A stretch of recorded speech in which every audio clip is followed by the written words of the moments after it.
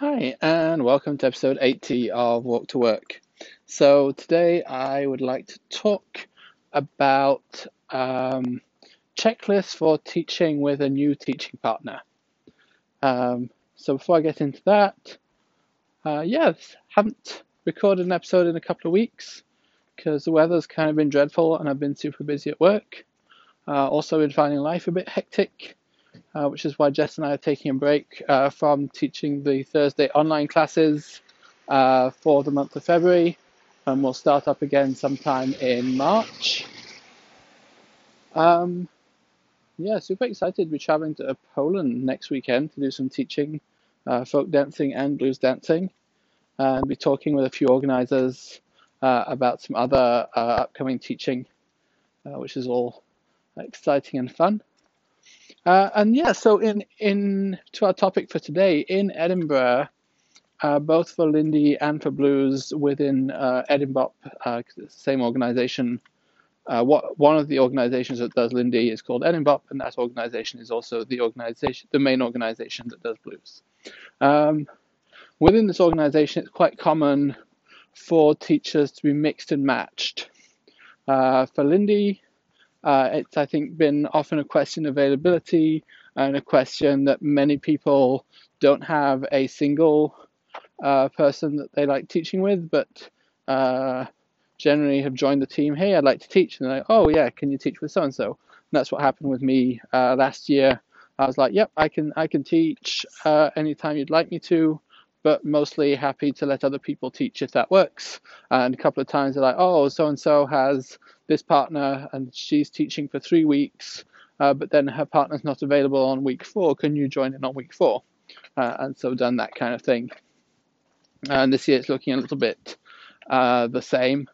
And in Blues, what we try to do is we want one person to provide continuity from 1 week to the next. So we try to kind of tile our teachers.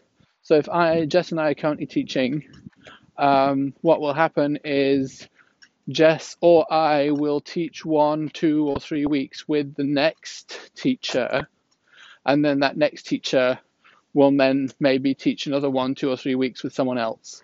And so it means that if you go 2 weeks in a row, one of your teachers is familiar to you. And it also means that we kind of spread the knowledge around and spread the styles around. I've really been enjoying that with different people. We like different things about our dancing together, and so we kind of lean in to teaching those things that we like. And so it provides kind of a different content style and also a different teaching style. And so within this, I've been paired with a few people, and I kind of have fairly strong opinions about a bunch of things with teaching, but and Jess and I kind of tend to spend a lot of time discussing these and how we think these opinions translate into classes, whether we share opinions, whether we fundamentally disagree, both in terms of kind of the content of the class, like what the technique is, what the aesthetics is that we're trying to, what the body mechanics is that we're trying to teach, and also the style of teaching, like what kinds of exercises we think work, what kinds of exercises we think work less well, how we scaffold the students, how we organize the plan to provide spaced repetition, to provide fewer concepts, to add in kind of ideas of fun, to make sure that things stay engaging, all those things. When you're teaching for the first time with someone new, or even for the manyth time with someone new, and it's not like going to become a regular teaching partnership that you want to invest a lot of, or that you have time even to invest a lot of upfront effort into, it's interesting to kind of ask, oh, okay, so what are the good options for collaborating well with someone new? And so I've come up with a couple of things that I either explicitly bring up with new partners or just think about in my head and think, oh, do we need to address this? or are we good? So one of them that I always address, especially when I'm teaching with women, um, that's not true. That I mostly address when I'm teaching with women um, is talk time. Like, I think that if you have two teachers who either both leading and following, which is often the case with us in blues, or one person is leading, one person is following, which is often the case in Lindy, I want both teachers to contribute equally to the students. Both, I want leaders and followers to contribute information equally to students, and also to contribute equal amounts of information to leaders and to followers. Um, and I want men and women in classes to contribute equal amounts. And so that's a point that I always try to make, and would make, that I would like us to be equal, and to feel like we have that space, and kind of check in, is that space you're going to take, or is that space I kind of need to not necessarily provide, but I can talk a lot, and sometimes it's okay because other people are happy to interrupt or happy to talk before me, and other times I need to be kind of more mindful and be like, oh, I have a thing, do you have a thing? And then just make sure that that speaking time goes together. And kind of ahead of that equality of participation in classrooms, which is mostly my ideal, there comes also the kind of how you view each other as dancers. And so it's a bit of a tricky one, being like, I view myself as a better dancer than you, or less tricky, I view you as a better dancer than me, which fortunately for me and Lindy, the teaching partners I've had, that has often, though not always, been the case. And generally, I think it's useful if you kind of think that one of the two of you is sort of the more expert than the other, to have that nicely out in the open, so that you don't accidentally have one person who thinks that they're kind of arguing among equals, and the other person who thinks that they don't understand why they're not being heard because of their superior experience and or ability. And so that's a little bit of a tricky conversation to have, but even trickier to kind of have a conflict or a misunderstanding around that because you didn't have that conversation. Um, and so I've mostly had it, and it's mostly gone, I think, well, but maybe my teaching partners think differently. Who knows? I mean, they know. Should ask them. Um, so yeah, how you view your equality in preparation, how you view your equality during teaching. Another thing to find out is what a class plan looks like to each of you. And that will vary kind of depending on people's experience. Less experienced teacher often like a very detailed class plan, because like, I don't know how this will go. And then kind of planners, people who like to come up with a bunch of options, and that's how they feel safe, will like a bunch of options, or will like a plan that's the way it's expected to go. And other people kind of like, we'll do that exercise, and then we'll do that exercise, and then we'll see what we want the students to do next. So for me, a class plan typically looks like a series of bullet points, typically maybe 1, 2, 3, or 4, depending on whether I have intro and warm-up as an actual bullet point. But generally, I think usually I split up an hour class into, 2, 3, or 4 sections, kind of. And then inside those sections, we have a bit of a progression that can be more or less elaborated. And then particularly if you have people who are less experienced teachers, and I think of myself in my first teaching, several of parts of that plan are a good opportunity to find out before class, okay, how would you explain that? How does teaching that look like to you? And that's also a thing to know about yourself, is what kinds of things you can definitely teach at the drop of a hat, what kinds of things you might get a little bit wordy and have poor explanations with, and what kind of things you're actually not experienced at teaching whatsoever and need to practice. So anything that's actually a quite detailed move where I want to be on 1, you're here, on 2, you're here, on 3, you're here, on 4, you're here, all the way through to 8 or whatever. I tend to not teach those kinds of moves very much, and not like that style of teaching for myself very much either. And so it means if I am teaching a move that's kind of like that, um, I need to practice it, because otherwise I will have terrible explanations of how to get from beat 2 to beat 3, and I'll have terrible kind of feeling of how fast students can get through before we need to have them practice multiple times, how often you rotate partner, because my typical class will be, we explain a thing, the students maybe do it a couple of times without music, and then we put music on and they try it. That works out well for me, because then I always make sure that we're spending quite a bit of time with music. It works out less well for me, because as soon as we're going into some kind of a bit of a long explanation, I don't tie it back to when the music happens, and then we can easily have like a musicless 15 minutes while we get through this complicated move. That's not always great for class. All the more so if I don't manage rotation well during that, because usually rotate happens once or twice during a song. And then if I don't have a song, then my rotate habit doesn't work.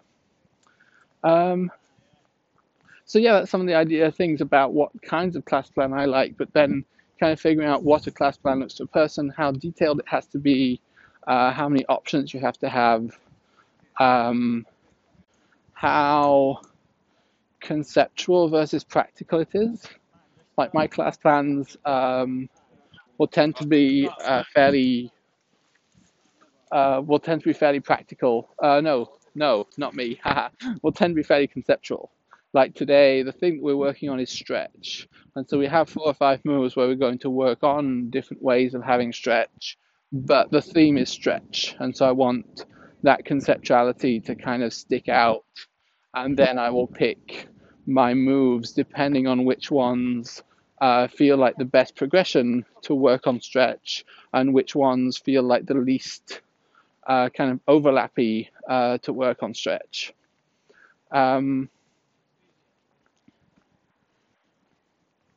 That means that I tend to kind of look at, oh, here's some content. And then I'm like, okay, here's a concept. And then I'll brainstorm some more content, kind of hone in on my concept. And then once I have kind of the conceptual overview, I'm happy to move back down to the nitty gritty. Which, compared to how some people like to class plan, is very kind of back and forward between the top down and the bottom up. Which is something I want to talk about sometime, is how you kind of coordinate between top down and bottom up class planning, because I think that classes are better when they're about something more than, here's a bunch of fun moves, but also classes do need to be about a bunch of fun moves at some point.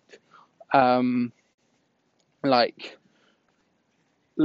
if I'm getting the more I'm getting conceptual, the less I want exercises to help with my concept, and the more I want dancing to put the concept into practice. And so it's kind of the more you get high level and conceptual and top down, the more you need to start bottom up. Whereas if you're kind of starting at the bottom somewhere with like, here's some moves, here's some more moves, you don't have to go quite so top down on it, but also you don't have to go quite so bottom up on it. Like, the moves themselves don't necessarily matter too much because they're already the content of class. And then the thing that's useful to know is how stressed out people are about teaching and how stressed out they are about the teaching plan. Because then that says, okay, so say I see something I want to go completely away from the class plan, how okay are you with that? And I'm mostly pretty okay with it, and I've always taught with people, and they were like, yeah, I'm pretty okay with it. But then it turns out that maybe the students actually are not doing as well with the thing that we were hoping to have them do, and then they actually get quite flustered because they had planned this, that, and the other, and we barely have time for this, and this is going to be class. Well, actually, I've seen people mostly do relatively well with that. In that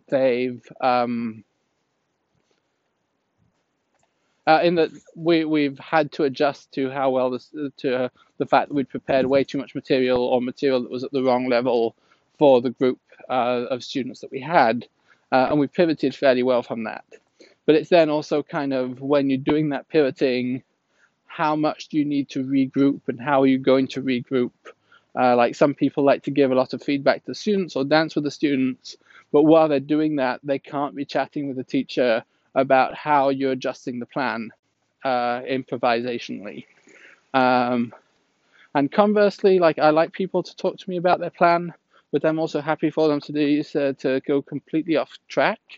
The place where I'm less happy to go off track is if we have something conceptual and we've agreed this is the concept, like we're working on thing X, and we're seeing 4 different versions of thing X, or we're seeing thing X in 4 different contexts, and that is kind of the 1-sentence summary of class.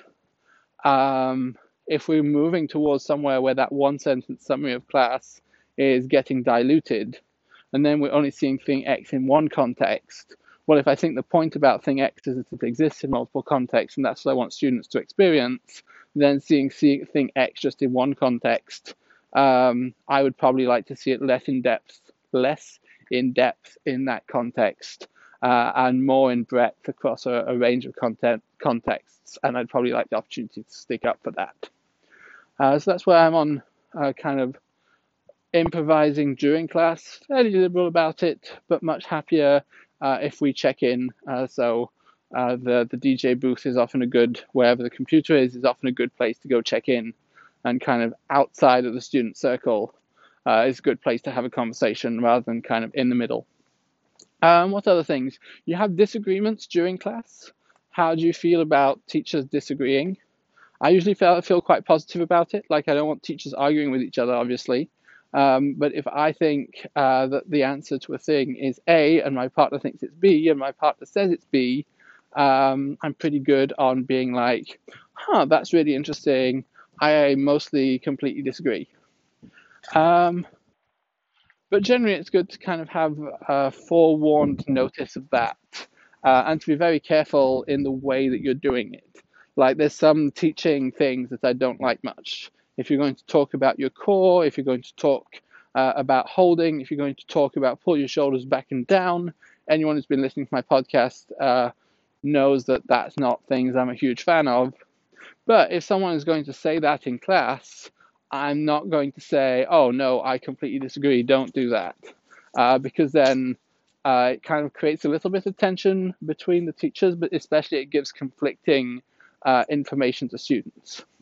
Whereas if the question is as follows, should I follow this perfectly, or should I follow the footwork, or should I use my own footwork? Aside from probably it's a Lindy Hop or blues class, and you should definitely use your own footwork because that's what the dance is about. Sometimes I'll be like, yeah, if my teaching partner says that, I might be like, yes, but in this class, actually, we do want you to follow footwork. Or if we do want them to follow footwork, and that's what the class is kind of be about, I'd be like, yep, but if you feel comfortable that you can follow footwork, I'd like you to start branching out. And that's kind of non-conflicting information and sort of stretch goals. And there's other kinds of places where you could kind of describe, oh, what I do social dancing, or what I see other people doing that I don't do social dancing.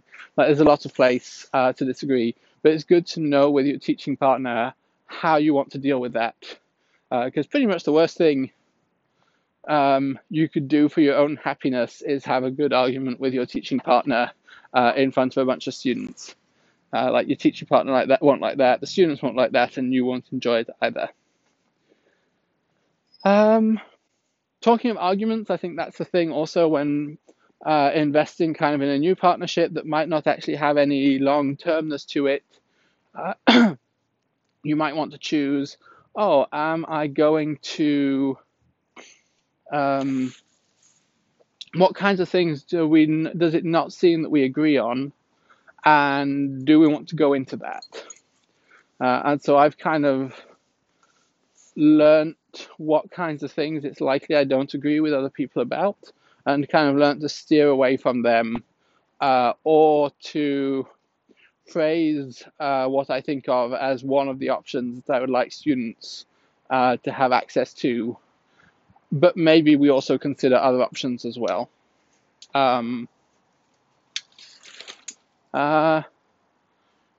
Yeah, I will not give any examples of those, because then if people who've taught with me are listening in, then I'm like, oh, that's what you did there. I guess the shoulders back and down thing is something that I care strongly enough about that I will kind of ask my teaching partners, hey, can we not, oh, you'd like to work on posture, what is your explanation for posture? Oh, I'd really like us to not use shoulders back and down, if that's okay with you. And other things that I'm like, I'm pretty sure that this is not a good explanation for it, but it seems to work for a lot of people. I will let that lot of people have their thing, and the teacher as well. And then the last point is kind of just a little bit of tasking. Is like, who is doing the scatting when you're showing a thing? Who is playing the music? Who is shouting rotate? Who is welcoming people? What does your welcoming spiel look like? What does your talking about culture spiel look like? What does your, hey Greg, you've been talking for quite a while now, why don't we let the students dance talk look like? I recently talked with Dara, and he just said, let's do some dancing, when I reached a particularly non-conclusive point of a speech that I was accidentally making. And because we kind of discussed that beforehand, but also because he did it really nicely, I felt not in the slightest slighted, and very happy that he had moved us on rather than kind of stagnating us, or allowing me to stagnate the whole thing and confuse everyone with this speech that I had embarked upon.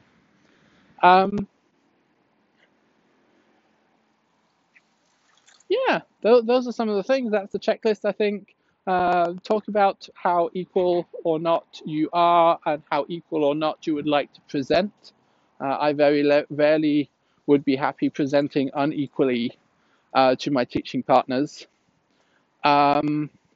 Talk about what a good class plan looks like for you, and figure out what your process is to reach that class plan.